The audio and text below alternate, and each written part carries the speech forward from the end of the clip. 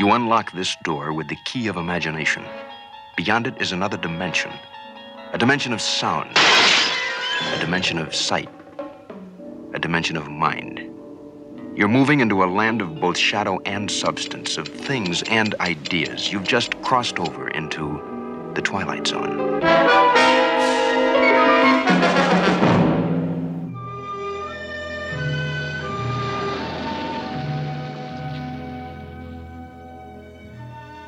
Tonight we walk the halls of our little after-hours club here to a room filled with some very old exhibits. A room where we can ponder a peculiar fascination, the practice of making human effigies in wax. In Europe in the Middle Ages, when a monarch died, they would be placed fully dressed upon the top of their coffin and carried to their final resting place. But all it would take is a stumbling pallbearer or a particularly hot day to make this act of respect a far more gruesome and horrific affair, when the deceased royal either toppled into the crowd or baked in the sun. So to guard against these disasters, wax copies of the deceased royal were made for these processions. But why make a whole body when you can just stuff their clothing with padding and insert a pair of wax hands and a wax head to complete the illusion? And even after the practice of placing this substitute body atop the coffin was ended, the wax mannequins were still made for people to come and view and pay their respects. And for a time the act of making these wax effigies was very much the domain of the royals of various countries. I guess you could say they were the celebrities of their day. In 1711, Fleet Street in London hosted the moving waxworks of the Royal Court of England, and in 1770 Philippe Curtis, waxwork modeller to the French court and teacher to Madame Tussaud, presented his cabinet de cire, or wax cabinet, to the people of France.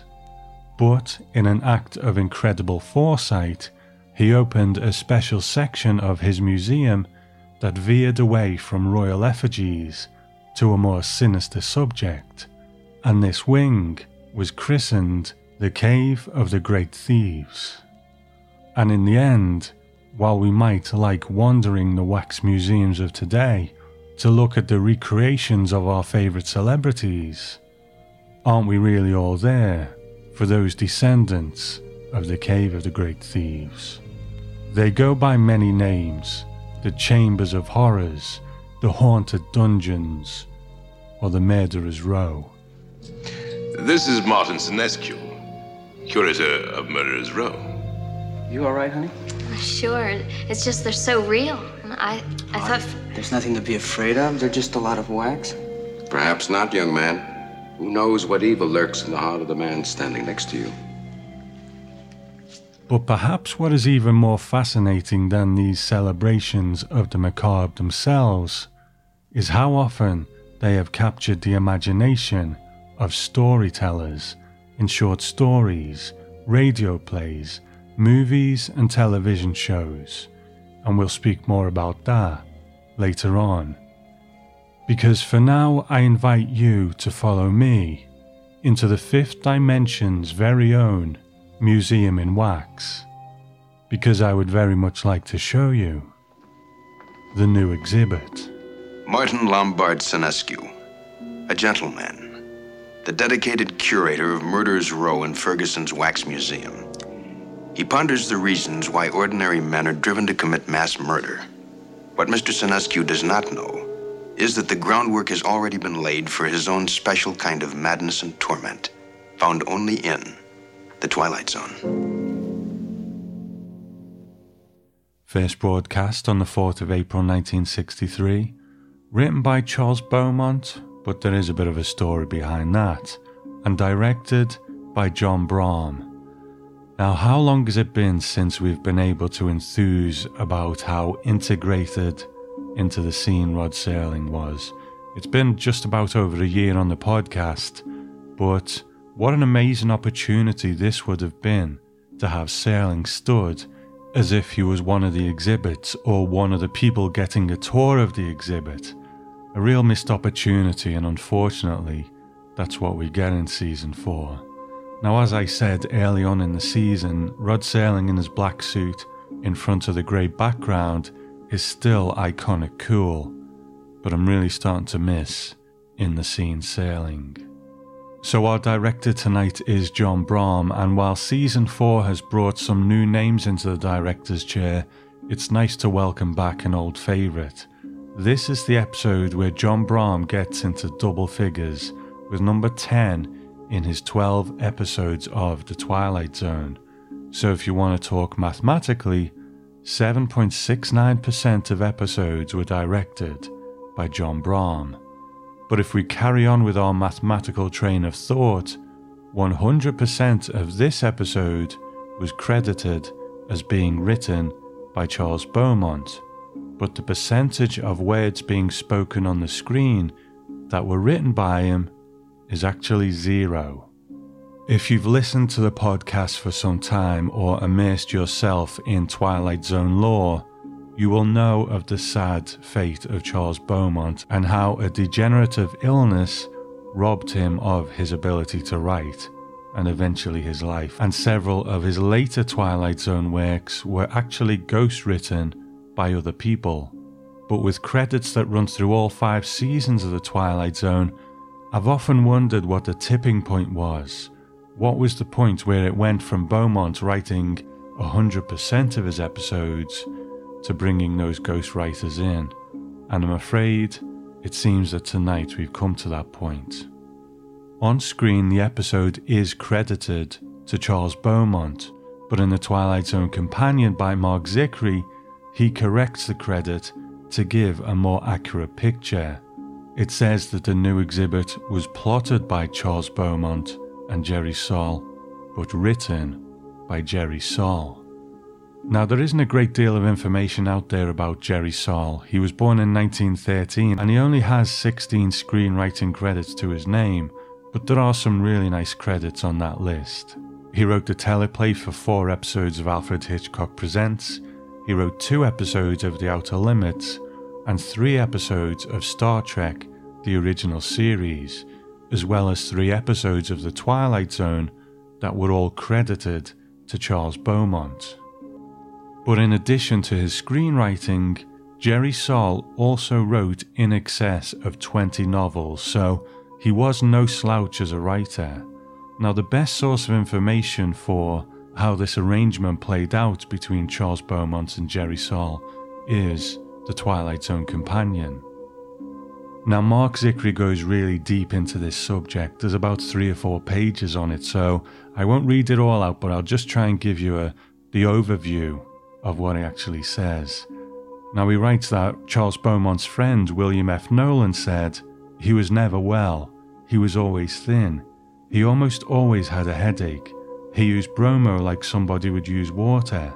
He had his bromo bottle with him all the time. He'd buy it in those giant sizes, what he called window sizes, and he'd empty one of those a month. Everyone kept saying, Chuck's working too hard. He's taking on too many jobs. He's stretching himself too thin. He's not sleeping enough." And the headaches got worse. And we thought, well, sure they'd get worse. If I was doing 70 scripts instead of 2, I'd have a headache too. Sometimes he'd have as many as 10 projects going on at once in 62. He'd have like 5 different TV scripts, a movie script that he's supposed to be working on, and each one the producers thought Beaumont was working on exclusively. But meanwhile, he'd have O.C. Rich holed up in one part of the city writing a draft of one. He'd have Jerry Sohl holed up writing a draft of another. John Tomlin would be writing a draft of a third.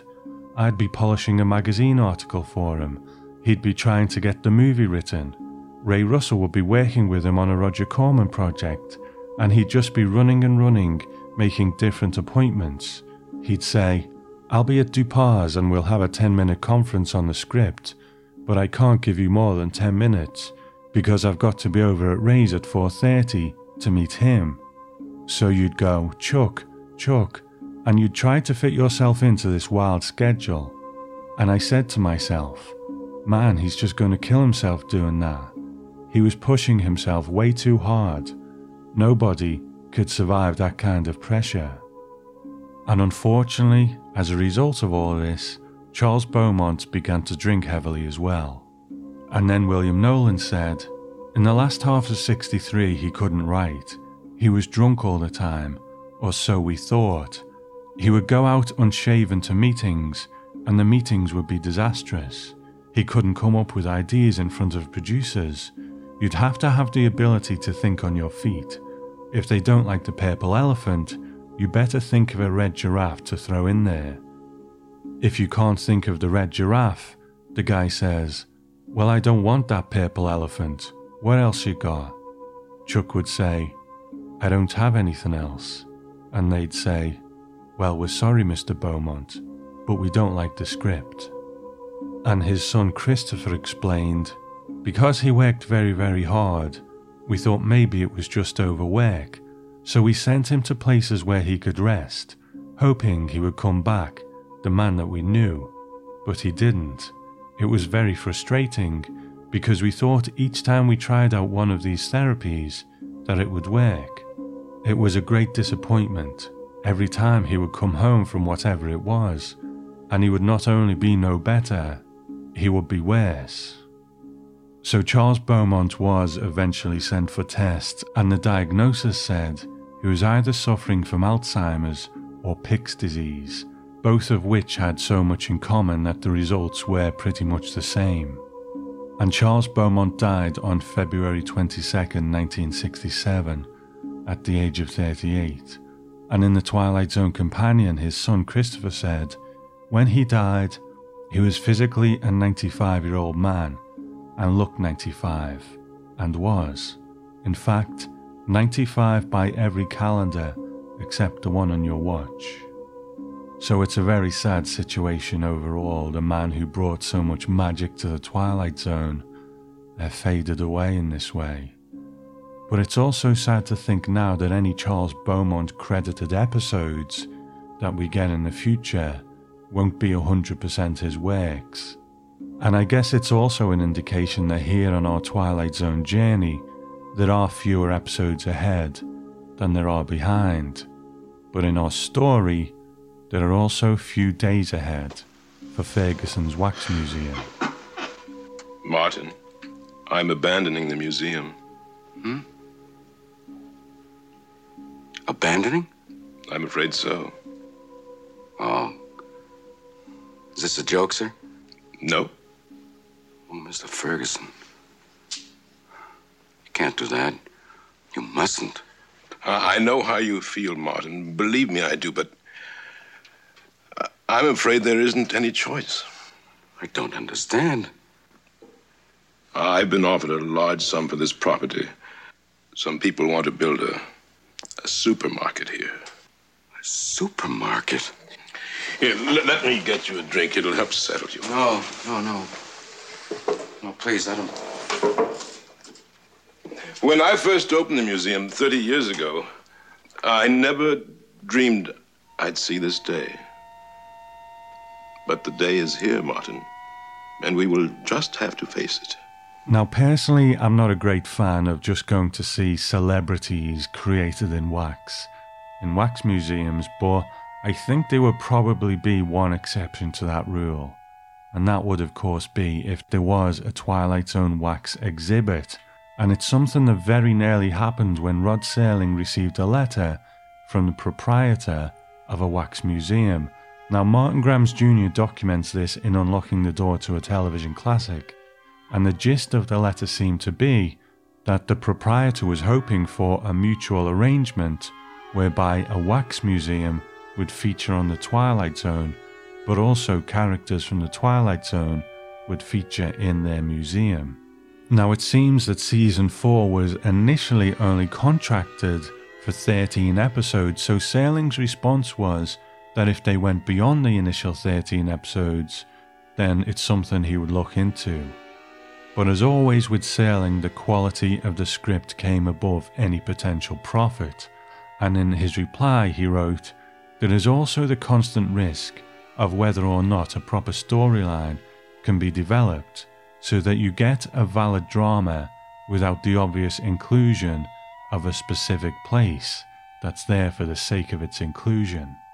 So when it was confirmed that the network would order more shows than the 13 contracted, Rod Serling approached Charles Beaumont, but there was a clause that said if the script didn't work out, Beaumont was obligated to write another free of charge. Now it seems from Unlocking the Door to a Television Classic by Martin Grams Jr. that this arrangement that Rod Serling made with Beaumont was a little different from the usual one. And Boris Kaplan wrote to Serling and he said, apart from the financial agreement by Cayuga Productions in connection with this deal, I must say that it would be most unorthodox for Charlie Beaumont to report to you directly with his material and bypass or ignore Bert Granite, who has been contracted by CBS to produce the final block of 5 shows. In my opinion, this is an untenable and unprofessional position in which to place a producer, and must perforce weaken his effectiveness as far as the show is concerned. Now, if I'm understanding Martin Grams Jr.'s passage on this in Unlocking the Door to a Television Classic, Rod Serling made this strange arrangement that would bypass the producer in a way to protect Beaumont, because he documents that there was an extraneous script conference that Beaumont had to ordeal just days before. So it seems Serling gave him the option of writing 2 scripts and being able to get help on them. So I'm not 100% sure I understand that, but this is the point where Beaumont brought in Jerry Saul to assist with the script. And Jerry Saul says of Beaumont, he was able to come up with an idea and sell it, but beyond the fact that these museum people were murderers, he had no story, and instead of setting out the story, we really just chewed the fat. He seemed to waver and talk about other things in the story. It was rather unsettling for me. He said, "It's up to you how you do this," so I did it, and it didn't take very long. And there's a little bit more on this in The Twilight Zone Companion, and in that Saul says, one of the men in the script is the man that gave Chuck the idea for the script itself, Albert W. Hicks, the axe murderer, so we got talking about it. Well, supposing that someone had an exhibit wherein this murderer was, and he came alive, and did all this, and then went back to the exhibit after he had committed the murder, the police would never be able to find him. This is the way that all our minds went. Then we decided to change that and make it they were all murderers. This is the murderers exhibit. In other words, all this evolved. And just to kind of wrap up this part of the subject, it seems that to most this was a secret, and the Twilight Zone Companion says that during the shooting of the new exhibit, Saul visited the set, and he says, "Here I am standing with Chuck Beaumont, and John Brahm, the director, comes up, puts his arm around him with the script that I did, and says, 'Chuck, you've done it again.' And here I am, standing right next to Chuck, unable to say a word." Martin, what are you trying to say? Mr. Ferguson, you seem to have forgotten that these figures are the work of the great Henri Guillemot, the only ones he created outside of Europe. No, I haven't forgotten that. Mr. Ferguson, I want to buy them. That's ridiculous. I don't think I could bear it if these figures were destroyed. It would be like losing 5 close friends. I won't destroy them, Martin. I give you my word. But where would I store them? I could put them in my basement. Yes, it's a perfect place. Oh, for heaven's sake, Martin. What would Emma say to having the figures of 5 famous murderers in her basement? Emma wouldn't mind. She would understand. And I would put an air conditioner in there. I tell you that. And a heater for the colder days. I would take care of them. Just as I always have. So, with the Wax Museum soon to be closing, the obvious thing for Martin to do is to take them home. Well, you would, wouldn't you? But who exactly is he taking home? Well, the trivia for this episode in our main texts here tends to be geared more towards the situation with Charles Beaumont, so there actually isn't a huge amount of trivia, so we'll take a couple of detours here to see who exactly he is bringing home. And we'll start with the ones who don't actually get their hands dirty in the episode, and that's Burke and Hare. Now, Burke is played by Robert McCord, the Twilight Zone's most prolific bit player, with a massive 32 credits on IMDb, but in reality, the number is actually 67 appearances, sometimes having more than one role as an extra in the same episode. So apart from Serling himself, nobody has been in more episodes than Robert McCord, and Hare is played by Billy Beck. In the early 19th century, Edinburgh in Scotland was one of the leading places in Europe for anatomical study, but to study anatomy, you need to have a dead body. So on November 29, 1827, Donald, a lodger in Hare's house, died of dropsy shortly before receiving a quarterly army pension while owing £4 in back rent. And after Hare complained about the financial loss to Burke, they decided to sell Donald's body to one of the local autonomists. Now, a coffin was actually made for the burial, but when he was put in it, Burke and Hare opened it and removed the body, which they hid under the bed, and they filled the coffin with bark from a local tanner's and resealed it.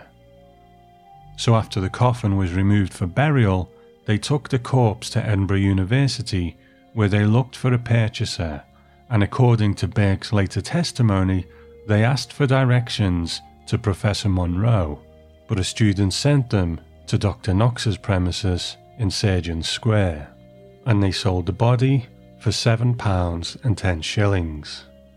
And when they left, one of Dr. Knox's assistants told them that they would be glad to see them again when they had another body to dispose of. So why wait for a dead body to land in your lap when you can just kill someone and sell their body? So William Burke and William Hare were convicted of 16 murders in Edinburgh in 1828. So I spoke about the brief history of wax museums at the beginning of the show, and obviously there is much more to them than that, but I do find it quite an interesting subject. Do I want to go and look at a bunch of celebrity wax recreations? Sure, that's fine. It's a bit of fun. But do I want to go to the Chamber of Horrors, the Murderer's Room, or whatever else you want to call it? Absolutely. Maybe it's the horror movie fan in me, or perhaps it's just the morbid fascination that many of us have with the dark side of humanity.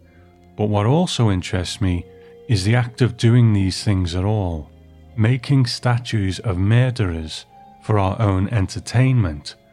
So where is that line between who you can create and who you can't?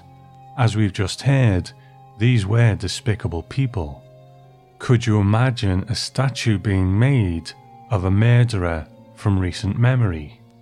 I think everyone would think it in bad taste, but it seems that with time, these figures move from memory into legend, and legend into myth, and the likes of Dr. Crippen and especially Jack the Ripper have been so fictionalized by now that you would almost think they are creations like Sherlock Holmes. Well, Emma,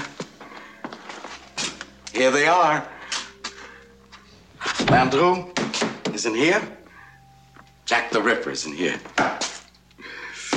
Oh, Emma, it's going to be like opening Christmas presents. I didn't think they were going to be so big. Oh, well, no, that's just the boxes. The figures themselves are as big as we are. So who wouldn't want statues of some of the most despicable murderers in history in their basement? Well, Martin's wife Emma, for a start, and she is played by Margaret Field, and she was born Margaret Morley in 1922, and there isn't a massive amount of information out there about her other than she was a hard-working actor of the day with 96 credits to her name. But if we look at her resume as a whole, even though she lived until 2011, at this point in her career when she did The Twilight Zone, her career was beginning to wind down a bit. Now, she was very busy in the 1940s and 1950s, but after this appearance, she only had another 7 roles by the time she retired in 1973. And if she seems familiar to you though, perhaps there is a hint of a famous daughter about her, the actress Sally Field. And I think she does just fine in this episode. Obviously, The Twilight Zone has a bit of a history of the kind of nagging wife type character, but I think Margaret Field plays Emma with a nice balance here, you know? She is obviously exasperated by what's going on in her house, but she also has a real care for her husband. She doesn't just complain at him all the time. There's a real core there where she's concerned about him, concerned that this obsession is overtaking him, and she's right. And our main character here, Martin Lombard Sinescu, is played by Martin Balsam. Now, we have seen him before in The Twilight Zone, way back in season 1, in the episode The 16mm Shrine. So how much of a bio I did on him back then, 10 years ago, is anyone's guess.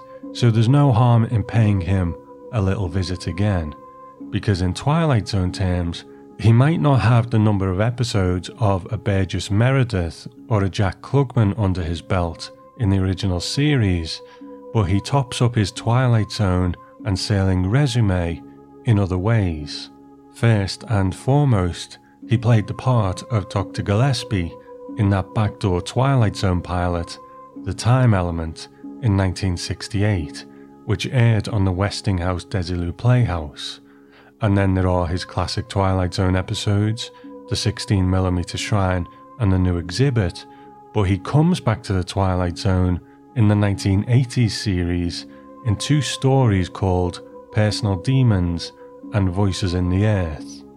And he was born in 1919 in New York, and his story as an actor is a classic case of catching the bug and then pursuing the dream.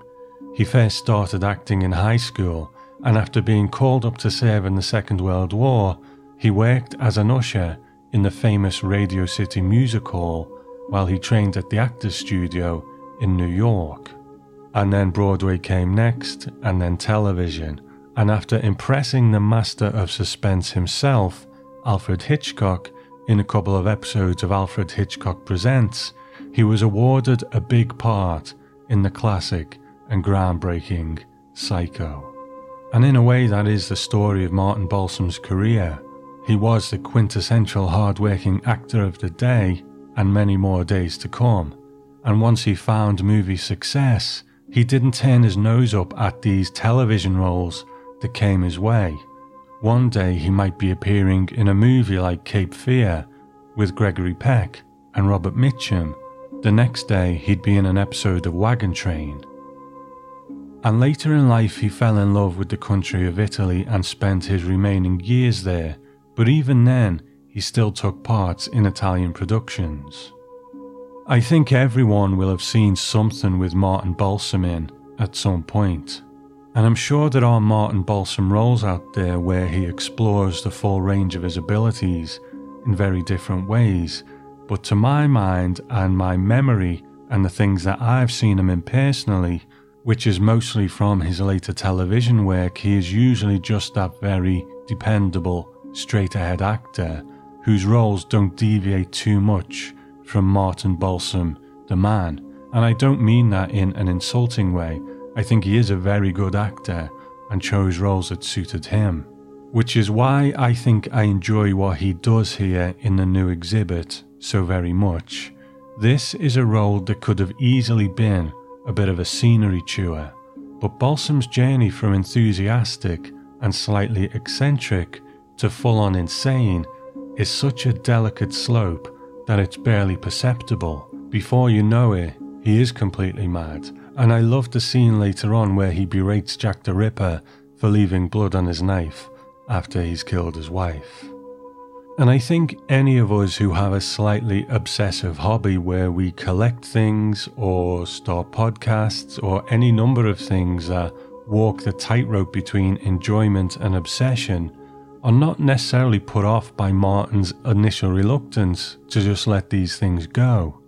You know, we put our books and magazines in acid-free bags with backing boards, or our collectible action figures in specially designed cases. Martin's are just that bit bigger and a bit creepier. And as he descends that slope into insanity, and we eventually have to condemn him for what he's done, it's not because he was always a despicable character, because actually he was quite likeable, and I think anyone who has a slightly obsessive passion for certain cultish things can at least see part of themselves in Martin at the beginning of the episode. Honestly, Martin, you've been paying more attention to these murderers than you ever did to me. Oh, Emma, that's not true. Then why do you spend every minute of the day and night down here? Don't you see, this is the work of Guimond. It's a trust. Why, they're masterpieces. Oh, right, so they're masterpieces. You told me they'd only be here for a few days, but they've been here for weeks. Don't you realize that? I've been nice about it, Martin. You can't say that I haven't. But how long am I going to be locked out of my own basement? So with the figures in the basement, we are now set up, and there's about 30 minutes of the episode to go. Now, I do like stories where we witness someone's descent into madness, but there also has to be something else going on. There has to be some opposition to Martin. And I guess when things start to get murderous, we also need more people for him to kill. So we get the character of Dave, who is the brother of Martin's wife Emma, and he's played by an actor called William Mims. So I think this is a good place to talk about that favourite season 4 topic, episode length. Now, like I said, I like a nice slow burn character piece, especially in horror movies, films like Christmas Evil or Maniac, where an unhinged person descends into murder. So I do like this setup, and I like Martin as the focus. But it's when we leave the house to meet Dave that I think the episode does start to run out of steam a little bit. I think if it was a 23-minute episode, Dave would be the first thing to go. And perhaps his wife Emma could have been more of an opposition to him, the kind of role that Dave takes. Emma? Emma, you down there? Emma? Emma, you down here? Emma?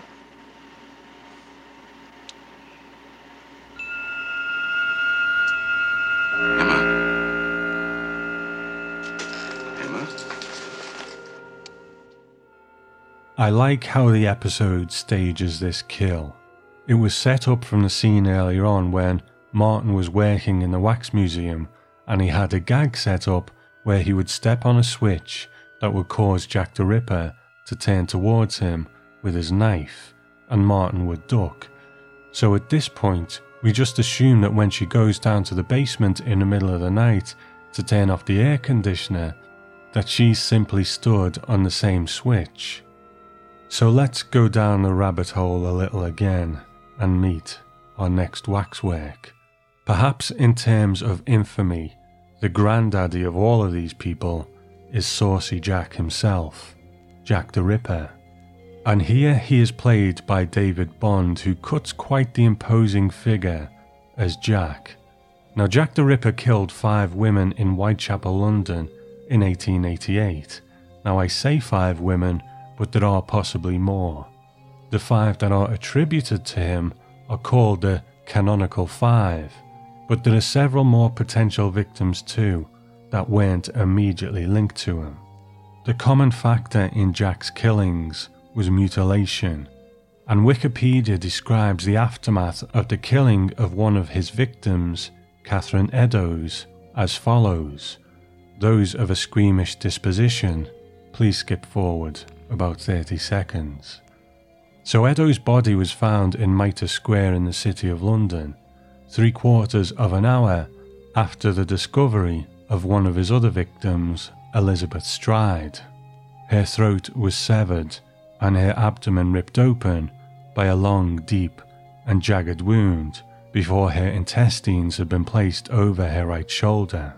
The left kidney and the major part of the uterus had been removed, and her face had been disfigured, with her nose severed, her cheek slashed, and cuts measuring 1/4 inch and 1/2 inch respectively, vertically incised through each of her eyelids. And the police surgeon who conducted the post-mortem on her body said that in his opinion, these mutilations would have taken at least 5 minutes to complete. Even though he doesn't talk or move or do anything, I do think that David Bond really does cut a great, imposing figure as Jack the Ripper. You kinda wish that maybe he had played the part for real. Now, an episode of television about a wax museum wasn't that unusual at the time. In fact, it was staggeringly common. Now, in the last episode, I read the story The Waxwork by Edward Burrage. Now, this episode isn't based on that, but there is a similar device of the waxworks not truly being alive, and their deeds actually being in someone else's imagination. But the fascination with waxworks didn't end in literature. The small screen was replete with episodes of television, especially anthology television, that used waxworks as their theme. In April 1959, Alfred Hitchcock Presents actually adapted The Waxwork by Edward Burrage. Good evening, Mr. Hewson. I trust that everything is to your liking, and I hope that you will be comfortable locked in here with my little creatures. Locked in? What do you mean? I mean, who said anything about being locked?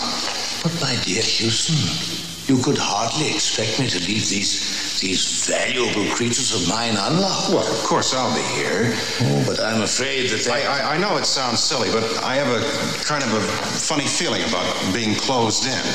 See, once when I was... Claustrophobia? Yeah, something like that, I guess. The morbid fear of being in confined places. That's too bad. Well, I suppose we'd best forget the whole thing. No, I can't do that. All right, I'll stay. And in January 1962, the Psycho writer Robert Bloch wrote an episode of Boris Karloff's thriller called Waxworks, and it concerns a travelling wax museum, but wherever it turns up, people seem to die. And not only that, but they seem to die in the same manner that the subjects of the wax exhibits killed their real-life victims with. Sounds familiar? And there are examples of this in numerous television shows, but also movies. In 1940, the detective Charlie Chan tackled an escaped convict hiding out in a wax museum that contained exhibits like Jack the Ripper and Henry Landru. In 1953, the great Vincent Price starred in House of Wax as the proprietor of a wax museum who is seemingly murdered in a fire, only to emerge again with a new wax exhibit and a very particular way of creating new ones. So there is just something about these places that seems to feed the imagination of writers, and I get it completely. Waxworks themselves are made to imitate life, but in a way, they imitate death more. Human-shaped figures, devoid of movement or spark, and when you combine that with fiction, there are a multitude of uses for them. People pretending to be waxworks, people being murdered to make waxworks, waxworks coming alive, people imagining them coming alive. The list goes on. And maybe these places don't really hold the same fascination in the digital age. Or maybe the story possibilities were mined so thoroughly that they're not quite as common as they used to be. But the fact that stories about them were so prevalent, I can understand that completely. Now, with his wife Emma buried in the basement, Martin has to go about the business of covering up her disappearance. What is it? Emma came to see me yesterday. Oh, yes, I know. She told me. She did. All right, that'll make things easier. Where'd she go, by the way? Oh, she took a trip. A trip? Where? To see my sister. Oh. You two have an argument? Well, everything's settled now. Well, I'm certainly glad to hear that. She was sure upset when she talked to me. Yes, I know. You got to admit, you didn't treat her square. You brought those dummies here and kept her out of her own basement. It's all been changed. Well, I guess I had you pegged all wrong, Marty. You got rid of them? Yes. Must have been a pretty hot night last night, huh? What do you mean, hot? Pretty hot for a bunch of wax dummies, huh?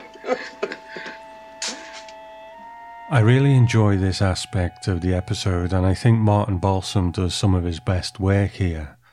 If you've ever watched any true crime shows or news reports where a person has killed their partner and then tries to cover it up, but they are found out and convicted of the crime, it's fascinating to go back to those early news reports to watch them speaking while they were trying to maintain that lie. And often you will look at them and you can tell that they are giving out all of these signals from day one that they were lying. And it's especially obvious in the case of Martin here, because he's trying to just make out that everything's okay. She's gone to his sister's. It's a lie that he's always going to get caught out on, eventually. But Dave isn't buying it, and he goes down to the basement to investigate, only to fall prey to the axe of Albert Hicks. Now, Albert Hicks is played by Bob Mitchell, and at the beginning of the episode when Martin introduces him, he says that he was a gentle man and asks what made him go mad. Why did he change? But in reality, this isn't true. The incident that Martin describes where Hicks kills 3 of the crew on a boat that he was on was purely for financial gain, and the likelihood is they weren't his first killings either. In some texts, he's credited as being one of the forefathers of the New York gangster. But the crime that became his undoing is described on Wikipedia like this. Hicks was hired as a deckhand on the oyster sloop A.E. Johnson out of New York City, which he knew to be carrying a large amount of cash for buying oysters in Virginia to be transported back to New York. There were 4 men on the boat, including Captain George H. Bear, brothers Oliver and Smith Watts, and Hicks himself. It was nighttime as the boat neared the Narrows. Captain Bear and Oliver retired to their quarters to sleep. Smith had night duty, and Hicks joined him on deck, politely taking a turn on the wheel. Hicks saw something and pointed it out to Smith, asking what it was. Smith didn't see anything. Hicks said, "Look again." Smith turned his back, and Hicks grabbed a sea axe and struck a blow to the back of his head, felling him to the deck. Hearing the commotion, Oliver Watts stuck his neck out through the cabin hatchway. Hicks struck again, decapitating Watts. Hicks recalled that the body slowly sagged downward and the head rolled onto the deck, now sprayed with the blood of the 2 brothers. Hicks carried the bloodied axe into Captain Bear's cabin, who was by now alert. The captain was a tall, strong man, and the ensuing fight lasted a while, with Bear almost strangling Hicks to death. Eventually, Hicks managed to slash the captain with the axe, slicing off half his face, including an eyeball and nose left hanging on the axe blade. Exhausted from the struggle of killing Bear, Hicks searched the living quarters for loot. When Hicks returned to the deck, he saw a movement and was shocked to see Smith on his feet, moving towards him. He believed it might be an apparition. Hicks forced the injured man overboard, but Smith grasped a rail and hung on with a death grip. Hicks swung the axe and chopped off his fingers, which fell onto the deck, and the rest of Smith slipped into the water. Hicks then threw the other bodies and the axe overboard.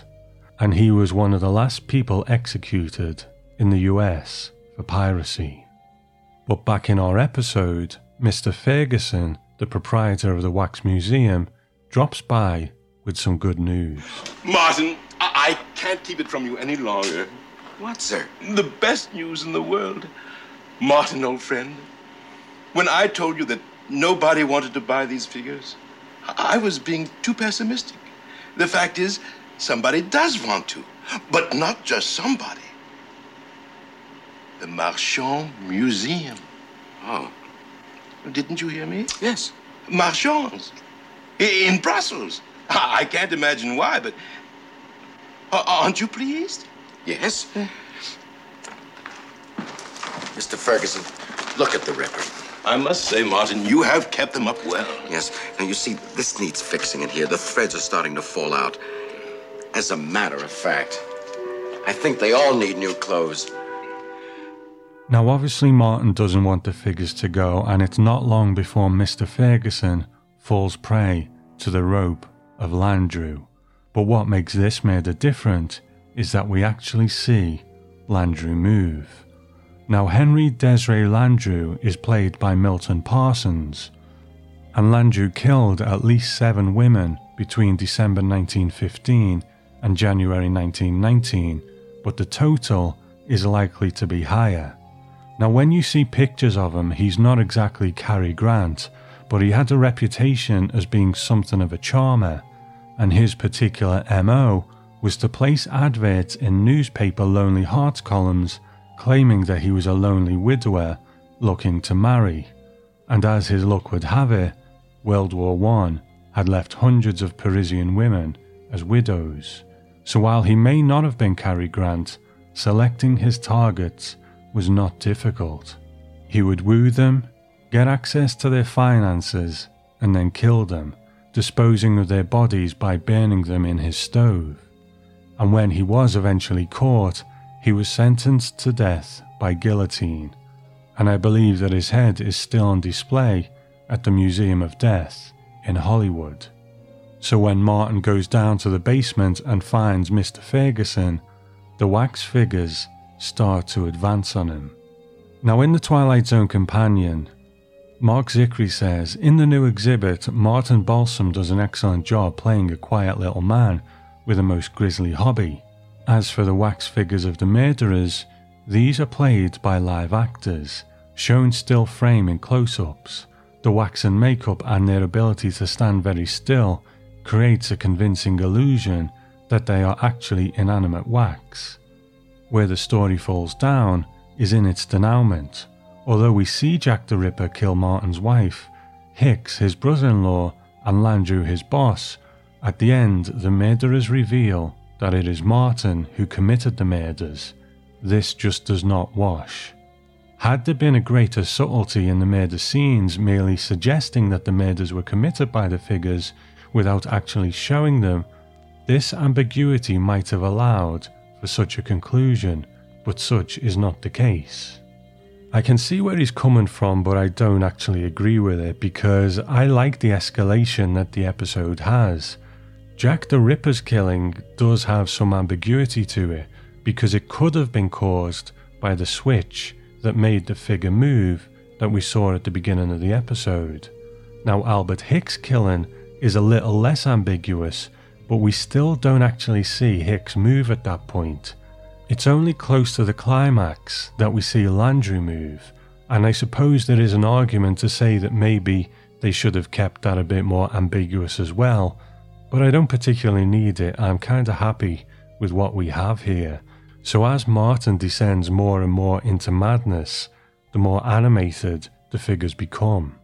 I find the new exhibit to be a refreshingly different Twilight Zone episode.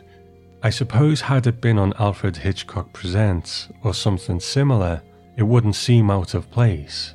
I don't think it's uniquely Twilight Zone, but it's nice occasionally to have those episodes that mix it up a bit, especially when they're more horror-centric ones like this. Now, this is an episode where all of the ingredients just work for me. Waxworks belong to that wonderful American culture of roadside attractions and showmanship. the World's Fair, or things like Ripley's Believe It or Not, and sometimes they are wonderful, but other times a bit tacky or rough around the edges, but that's part of their charm. Apart from a few eye blinks that probably wouldn't have been visible on a 1960s television set, I think the decision to have real people play the wax figures, rather than have them actually be wax figures, is a masterstroke. It really adds this beautiful, eerie quality to the episode, and these definitely are figures you wouldn't want to spend the night alone with, and it's something that keeps the first-time viewer off guard. We never really know what type of story we're in. Is it about the psychological breakdown of a man, or is it about wax figures that come to life and kill people? And because of the nature of the story, in a way, it's both. The episode has its cake and eats it. It has the fantasy of the figures coming to life, but it has a plausible explanation for it too. And when you layer into that a slightly psycho-esque storyline and a powerhouse performance by Martin Balsam, by the time we actually find out that the new exhibit is referring to the wax statue that's been made of him, it brings the story round full circle in a beautiful and satisfying way. It might not have that Twilight Zone element of the unexplained, but I'll let the episode off for being bold enough and cheeky enough to give away the twist in the title of the episode all along, that Martin himself is the new exhibit. The new exhibit became very popular at Marchand's. But of all the figures, none was ever regarded with more dread than that of Martin Lombard Senescu. It was something about the eyes, people said. It's the look that one often gets after taking a quick walk through the Twilight Zone. So now we can cross the new exhibit off our list of Twilight Zone episodes. So not much else going on in the Twilight Zone world that I know of at the moment. I guess there's not much going on in a lot of things, but I want to thank you, the listeners, for kind of sticking with me in a bit of a drier spell for the podcast. I think the lockdown situation here in the UK has, for some people it might give them more time to work on something like a podcast. For me, it's given me less. So thank you for sticking with me, and rest assured, if I'm not putting an episode out, I'm just chipping away at it in the background. So I hope everyone is well and happy and safe. I also want to thank my Patreon supporters for keeping the lights on for the show. And this month I've got 3 new ones. I want to thank Matt Cook for coming on board, also Curtis and Dan Jones. Thank you so much for joining over on Patreon. I also want to thank some iTunes reviewers, EGM4Pack.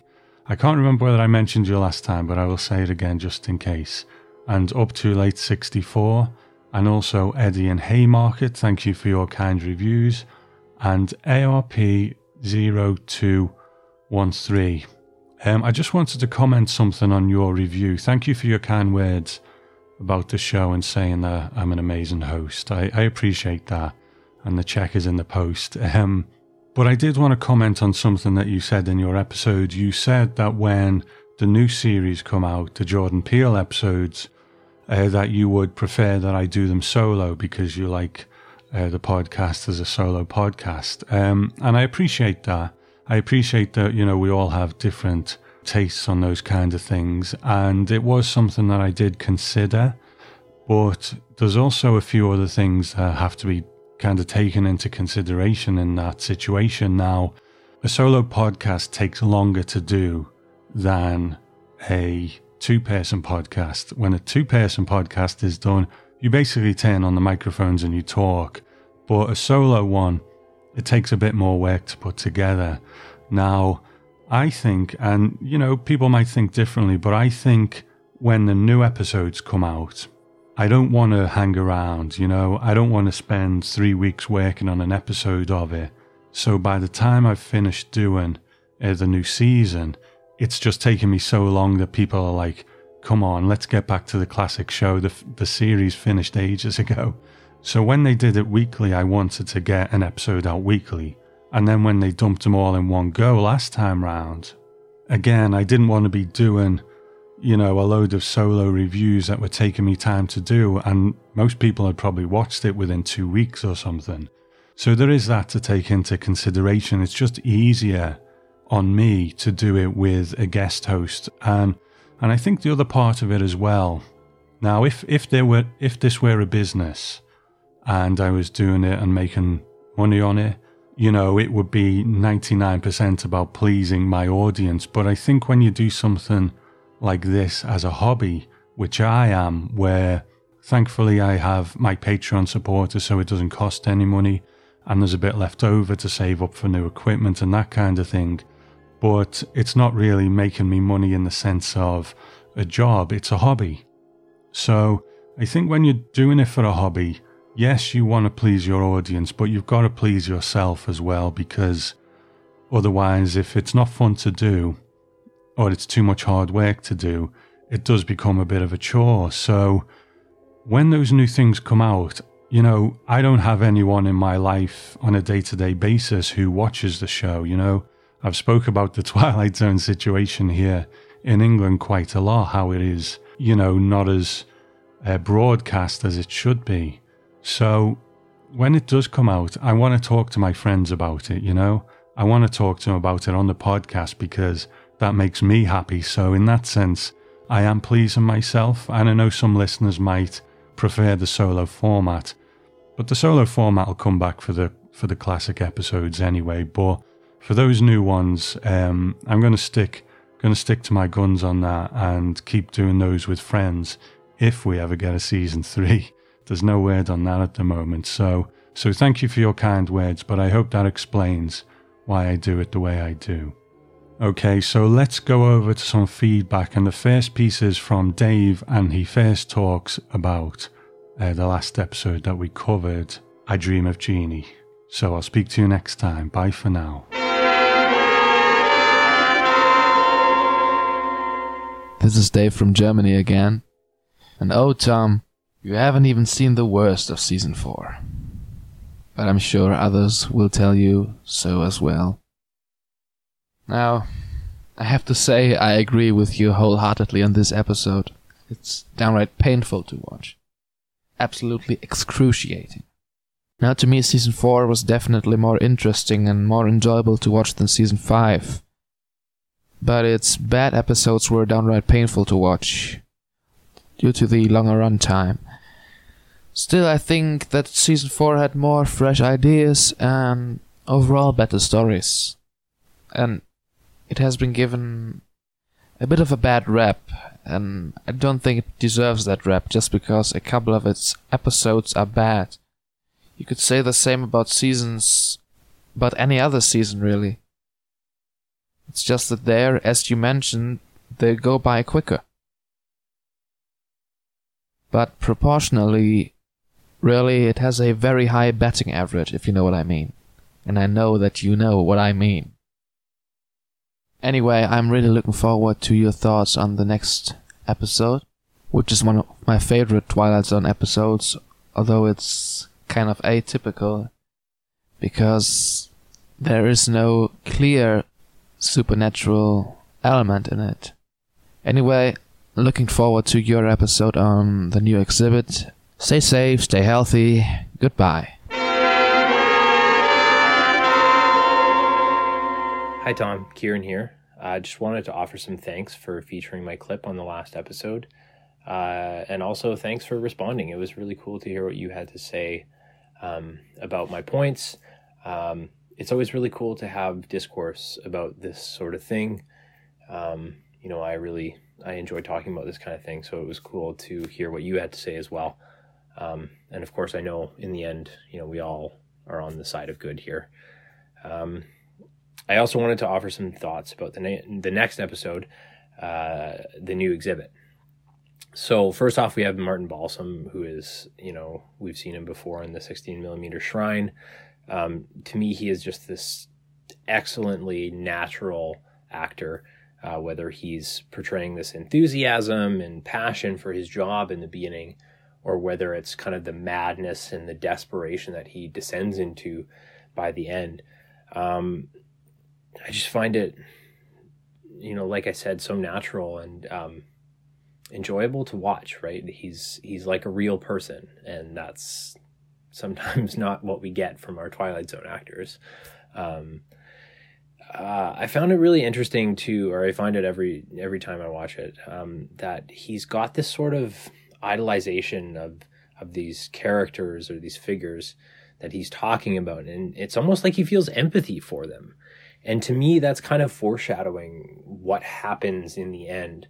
Whether you believe that he is the murderer or not, when he says that Hicks is a gentleman, and Burke and Hare have endured agonies, and Landreau, again, agony. He was driven to kill. Jack the Ripper felt torment. It's like he feels empathy for these people, and to me, that suggests that he is the same in a way. You and I, as non-murderers, would never empathize with Jack the Ripper, but there he is doing it. And maybe that's just part of his job, maybe, whatever. But to me, it seems so genuine that it raises questions in my mind. Anyways, the big question of why in this episode, I also find really interesting. Are the figures driving him to murder people in his life because the figures are carrying the spirits of the murderers and they want the killing to continue, and they're using him as a vehicle or him as someone to frame?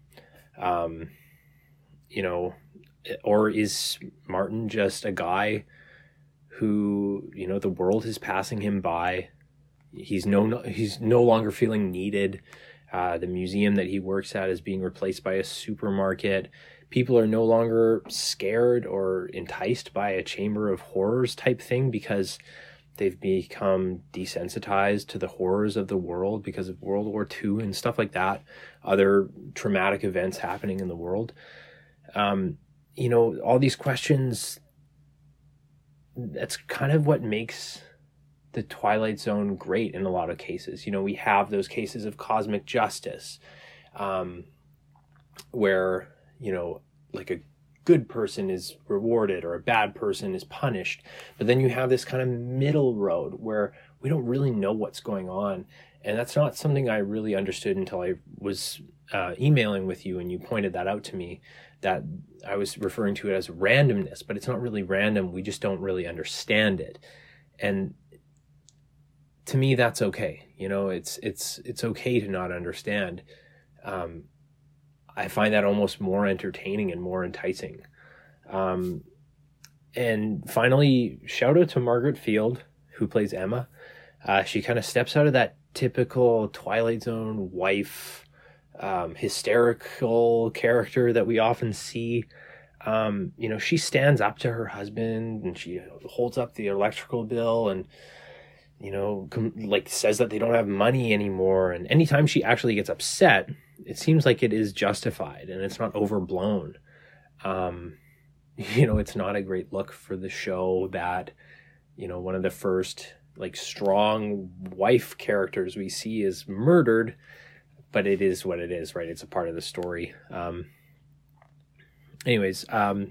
Overall, the new exhibit is maybe not my number one or my top 25 or anything, but it's certainly not one that I'm going to skip if it comes up.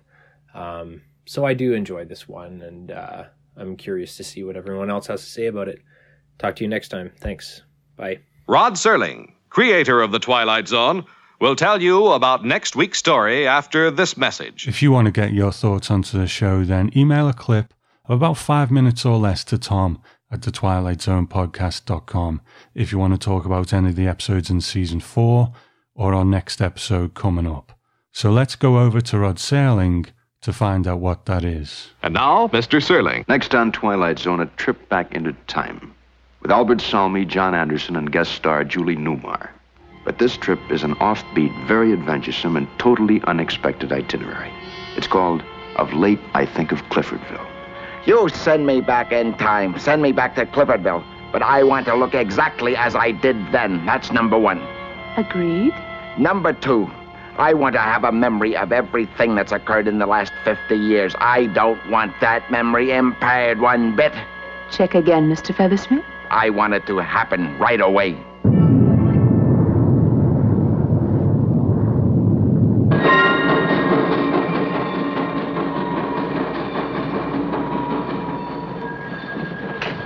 Cliffordville. This stop is Cliffordville. Clifford? The devil, you say?